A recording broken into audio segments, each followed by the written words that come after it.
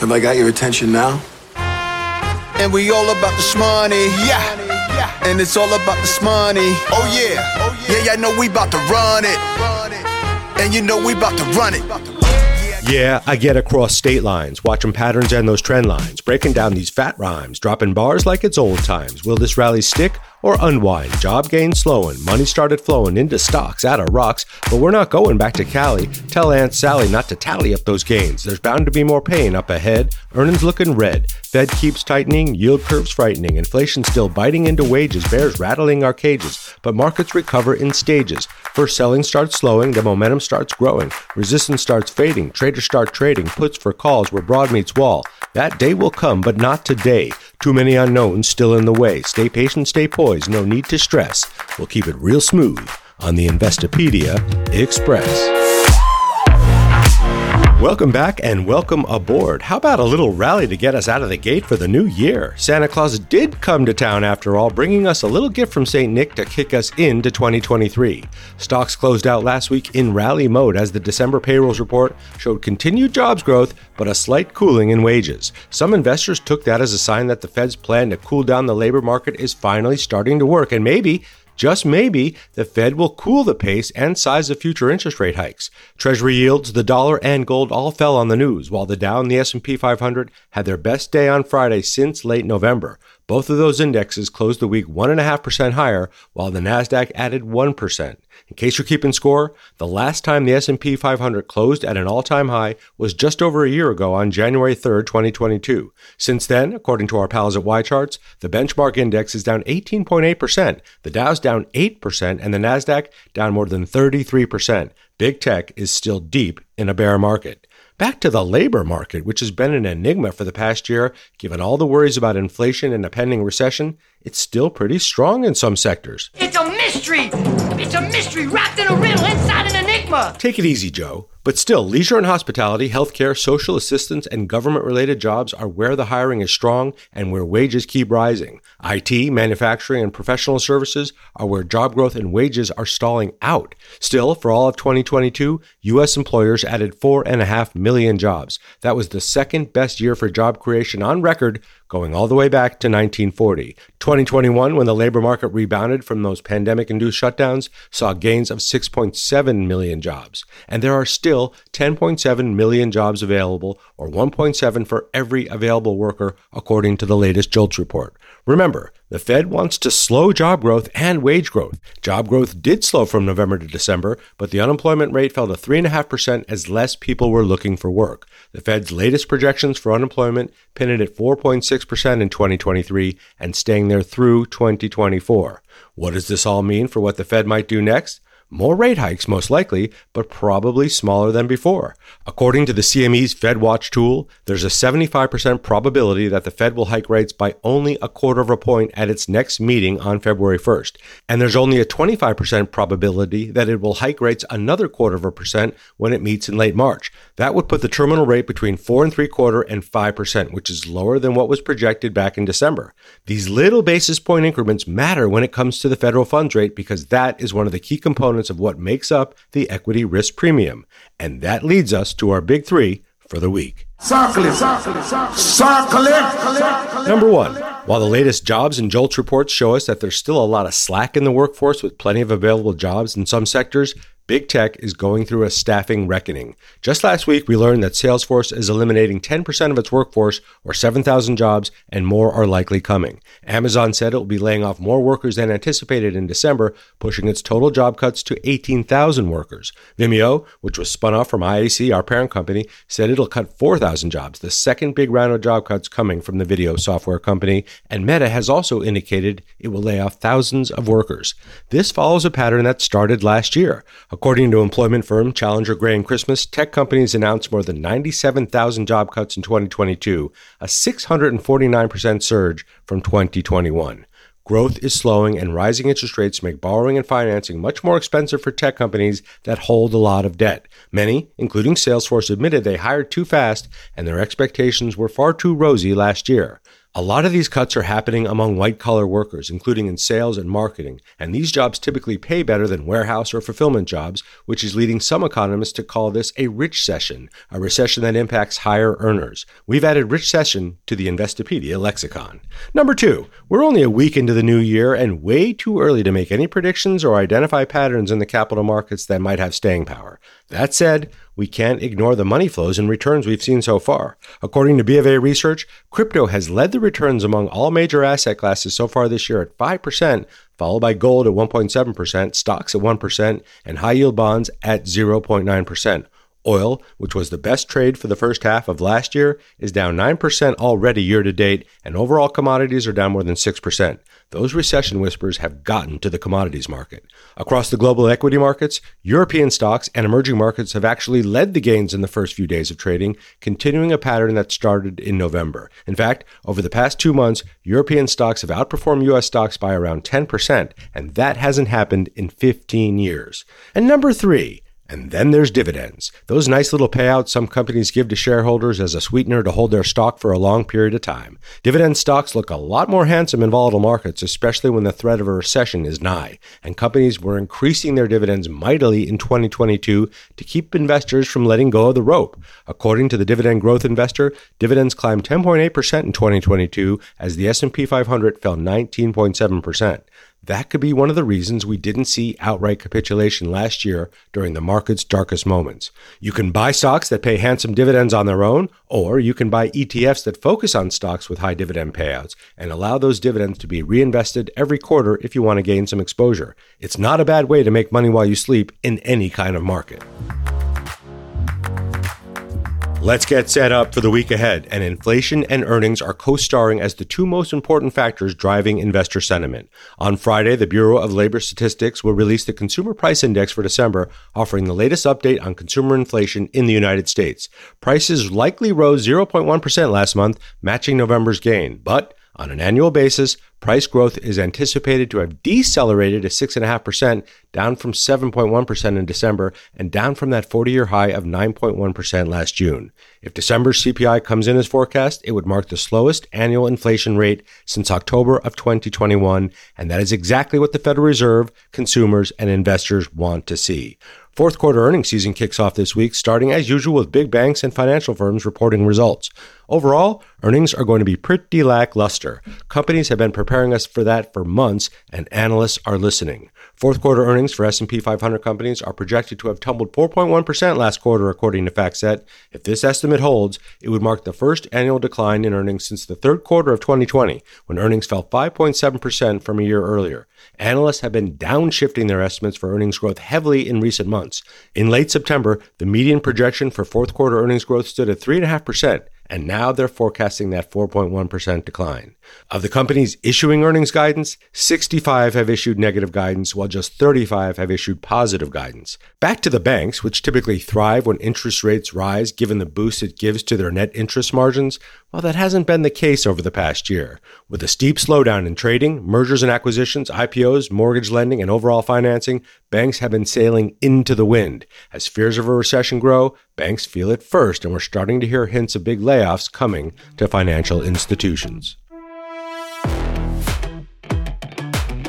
What do we do when keeping it real goes wrong? We had a plan. We had a strategy. We tried not to let our emotions get the best of us. Still, the losses of 2022 and the bleak forecast for this year are enough to rattle individual investors like us, making us question the soundness of our strategy and our tolerance for investing. This is exactly the kind of problem that great financial planners and advisors are here to help us with, fix, and contextualize. Taylor Schulte is one of the best in the business at this. He's the founder of Define Financial, a fee-only financial planning firm in San Diego, but you'll find him all over the financial planning ecosystem. He's a regular contributor to Kiplinger, the host of several podcasts, including the Stay Wealthy Retirement Show, and one of the top 10 of the Investopedia 100, our list of the most influential advisors in the U.S., several years running now. He's also our very special guest on The Express this week. Welcome, Taylor. So good to see you. Caleb, thank you very, very much for having me, and thank you for the kind introduction. You're welcome. Well, the biggest question your clients are asking you right now, I have a feeling I know what it is, just given the year that we've had and what we're facing right now, but what does everyone seem to be coming to you with right now? Yeah, I mean, it's been such an interesting environment. I say interesting because I feel like, I don't know, since 08, 09, things have been relatively calm. At least it seems that way. You could pretty much throw a dart and make money over the last decade. And all of a sudden here in 2021, 2022, things have really shooken up. And we've got this likelihood of a recession and higher interest rates and inflation for the first time in a really long time, not to mention geopolitical uncertainty.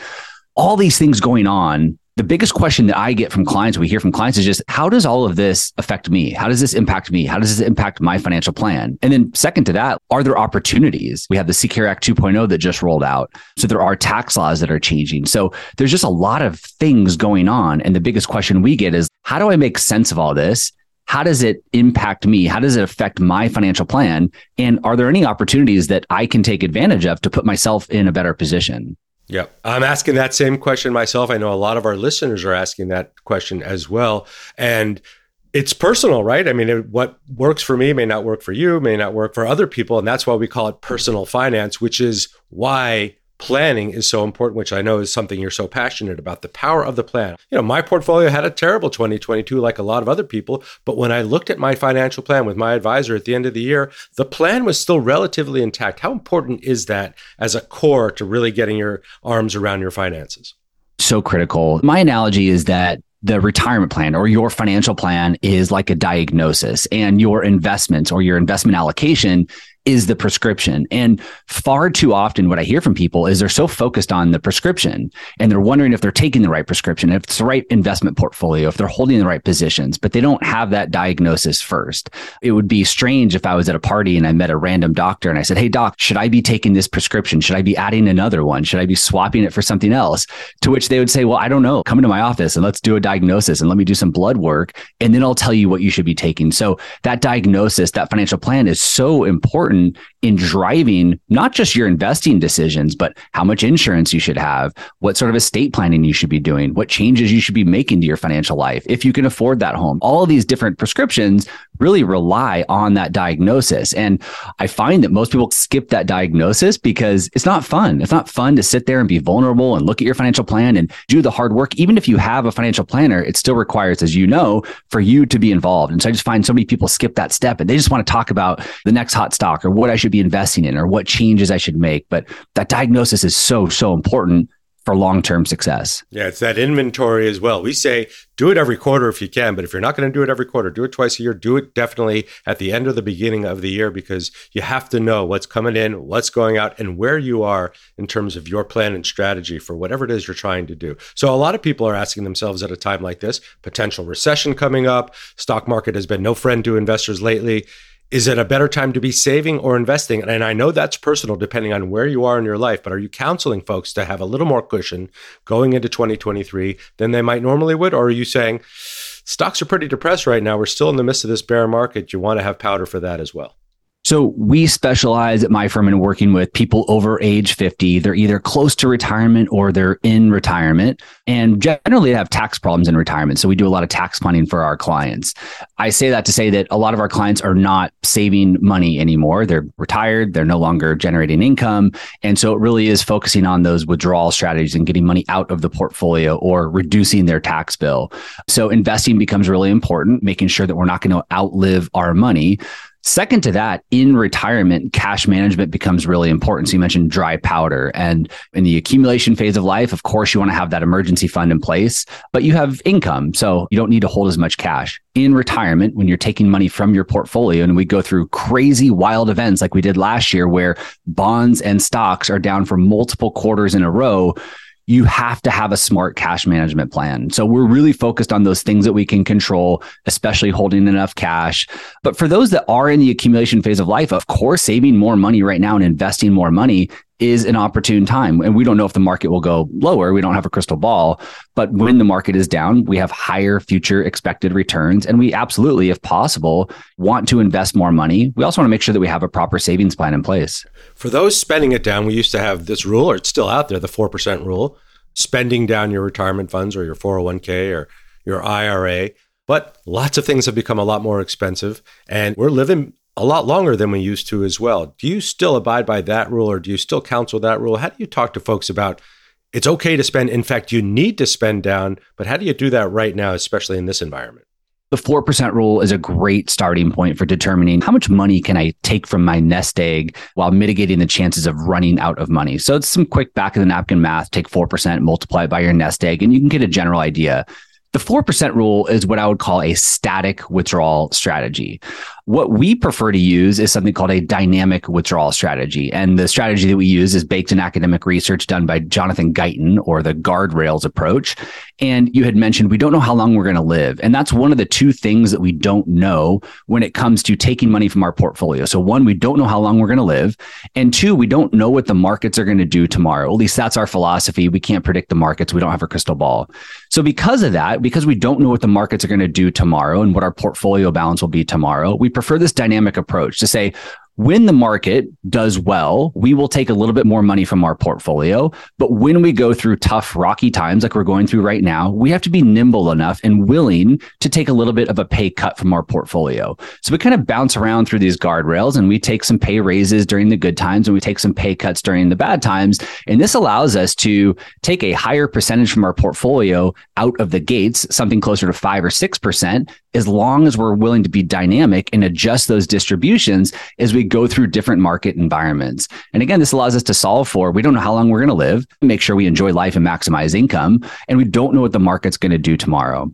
The last thing I want to mention here is that one of the hardest things that we see and we coach clients on regularly is actually spending their money. As you might know, the type of person it takes to build a nice multi-million-dollar nest egg is not the type of person that's really good at spending money and enjoying money. So a lot of what we're coaching clients on is giving them the confidence that they can go out and enjoy retirement, that they can go spend money, even though we are going through a difficult time period. But it's just that weird psychological thing that's like afraid to start to see your portfolio balance go in the other direction when you've been watching it go up and to the right for the last 30 years. What are the biggest mistakes, Taylor, that investors and even planners make at times like this, in these times of uncertainty?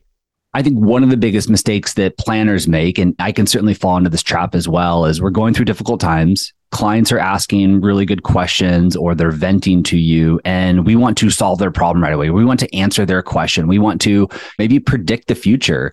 In these situations, when we're going through difficult time periods, I think a lot of time what clients really want is for us just to listen. They just want an ear. They want somebody to say, you're going to be okay. They don't need us to predict what the S&P 500 is going to do this year or what the 10-year treasury yield is going to be on 12/31. A lot of times they just want us to say, you're okay. We have a financial plan. We've modeled this out and you are going to be okay. So I think that's one of the traps we fall into is we're professionals and we want to answer questions and we want to prove that we're smart, but trying to answer that question or predict the future sometimes can be a slippery slope. So I think that's one of the big mistakes that planners can make. I think one of the big mistakes clients can make is when things get rocky like this, they want to make a change. For most things in life, if we want to accomplish something, we have to make a change. If we want to lose weight, we have to make a change. If we want to get stronger, we have to go to the gym. So most things in life, we have to take action in order to achieve something. But in investing, in retirement planning, a lot of times it's to do nothing. And that's really counterintuitive to a lot of other things in life. Markets are rocky, bonds are down, stocks are down, we need to do something. But in most situations, it's like, no, we actually need to stay put and stay committed to the plan that we worked so hard to put together. And again, it's just really counterintuitive and really challenging. Doing nothing is also a decision. You have made the decision to stay the course. You've made the decision to not make a rash move in your portfolio or in your plan. Ultimately, you came to this industry, to the financial planning industry, out of the wirehouses, out of the big shops, Wall Street, as a lot of us call it. It's not only Wall Street, but you came out of that industry because you saw an opportunity to make a change and really touch people's lives. What do you think is the future of your industry in financial planning and advice? There's a lot of technology out there that can do a lot of the things that advisors and planners used to do, but there's something holistic about the way you guys do it that it will never be replaced. What do you see as the future in your industry? I do think there's a lot of technological advances, and the world of fintech is amazing. And I'm sure you've talked about it a lot. I know Investopedia.com has written a lot about the fiduciary standard and working with a fiduciary and fee-only financial planners. And I think those are all really important things to take into consideration. I think one of the bigger changes, one of the bigger movements we are seeing and we will see over the next several decades is financial advisors, financial planners getting more specialized. So unlike other professions like doctors and attorneys, most financial planners are generalists. They're out there to help everyone. They serve business owners and individuals and married couples and young professionals and retirees. But there are a growing number of specialists that have a very specific expertise. We only work with people over age 50 who have a sizable nest egg and have tax problems in retirement. We help them solve their very specific problems. So just like you wouldn't go to a heart surgeon if you needed brain surgery, I think going forward, and it's something to take into consideration too, if you are going to make a change, thinking about working with a specialist, somebody who has expertise and working with people just like you and you only. So I think that's a trend that we're seeing right now. It's becoming more and more popular. And I think that will continue for decades to come. You play such a big part in helping younger advisors establish their businesses, establish their planning practices. You're a founder of the AGC. What is it that a lot of young advisors are recognizing as they come into this industry? They want to help people, just like you wanted to help people when you came into the industry on your own. What is it that you're seeing in terms of trends for these younger folks? Yeah. So in addition to getting specialized and working with one single demographic, I think one of the things that younger financial planners are recognizing is exactly what we're doing right now, which is that education and educating the public is so important. And it feels counterintuitive. I remember when I started my retirement podcast, my mom was like, "What are you doing? Like, why are you giving away your secret sauce? Like, why are you giving away all this information to people for free? Don't you want people to pay you for that information?" It's so backwards, but it does work in educating people and giving that knowledge and then letting them determine if they need help and when they need help. So I see a lot of young financial planners, not only, again, getting specialized, but going out into the public, going on Twitter, going on LinkedIn, starting podcasts, doing writing and educating people. Not only is it helping people better understand the world of personal finance, but it's also helping people get connected with the right financial advisors as well. So I think public education, we've seen it directly. I mean, Investopedia is a leader in this, but public education and educating people and not holding this stuff in. I remember when I worked at the Wirehouse, one of the older guys that was there, an advisor, was talking about sitting on a chairlift with somebody, and the person on the chairlift asked him for a stock tip. And he said something like, "Open up an account and I'll tell you." That's how it was back then. It was like, "I'm not going to give you any information. Give me your money, open up an account, and then I'll give you advice." And that's just not really the way things go anymore. And I think that's a trend that the younger generation is adopting. Yeah, you're so good about extending your voice and extending your financial education to people, which is why you're one of the top 10 on the Investopedia 100. This is about generosity of helping people. And you know what? It's a great marketing tool for your business as well. So the more you share, the more it comes back to you. Let's talk a little bit more about 2023. Lots of uncertainty out there. Everybody is guessing on what's going to happen. But what's your hottest take? What are people not talking about, Taylor, that you think deserves a little bit more attention as we go into this year? I don't know if people are not talking about this, but for the last couple of years, inflation has been the big headline. It's one of the major concerns for investors. And I was reading up, Caleb, on your most recent investor survey, and it said that 70% of the Investopedia audience is still concerned about inflation impacting their investments this year in 2023. However, I personally wouldn't be surprised to see if instead of inflation, we begin to see disinflation. And I did an entire podcast on this on the Stay Wealthy Retirement Show last year. But in short, disinflation is when the rate of inflation slows down. So if the rate of inflation goes from 7% to 5%, prices are still increasing year over year, but just at a slower rate. So disinflation could be something that we see, and it is a positive thing. The rate of inflation is slowing down, which is different than deflation, right? Deflation is when prices decrease, and that can be really negative for the economy. So again, I don't know if it's a really hot take or not, but inflation is just still stealing all the headlines. It's still a major concern for your readers. And so I would say, you know what? It wouldn't be surprising if we saw disinflation hit here in 2023. Yeah, I think you're onto something there. And I don't think a lot of folks expect that, but we did see that term popping a lot towards the end of the year. People starting to look that up, people starting to look up stagflation. So inflation in its many manifestations is definitely front and center in people's minds. Well, given that, you know, we're a site that is built on our financial terms and our definitions. I'm sure you have your own favorite financial term. I would love to know what that is, Taylor. I'm going to be really boring with this one today, and I'm going to say that diversification is my favorite term. It is wildly important, not just in investing, but also in life. We've gone through some really rocky times recently. Diversification has proven to do its job. Even in a year where most asset classes are down, you can look at your portfolio if you have a properly diversified portfolio, and you can conclude that diversification did its job. So if you don't do anything else, if you need to take action and do something, I'd say diversify your portfolio, make sure it's properly allocated. Yeah, you can't go wrong with that definition, and there's nothing wrong with being boring either. There's a reason that that is such a popular and well-respected term, and I'm not surprised that that is one of your favorites. Taylor Schulte, again, thank you so much for joining us, the founder of Define Financial, and also the host of several podcasts, including the Stay Wealthy Retirement Show. We're going to link to that as well. And Taylor, so good to have you on The Express. Thanks so much for being on the show and for being such a good friend to Investopedia. Absolutely, Caleb. Thank you so much. It's terminology time for us to get smart with the investing term we need to know this week. And this week, we're doing a twofer. That's right, 2 for the price of 1. We got so many great suggestions from our listeners on Instagram and via email that we said, what the hey? Give the passengers what they want on this train. And that's how we roll. The first comes to us from Josh McKendry Dow, who suggests Ponzi scheme this week, given the new documentary about Bernie Madoff that just came out on Netflix. The Monster of Wall Street, as it's called, is pretty good, I must say. Some new info in that one. And James Campbell, who was on this podcast a couple years ago, is in the doc. He had a lot of correspondence with Madoff when Bernie was in prison before he died.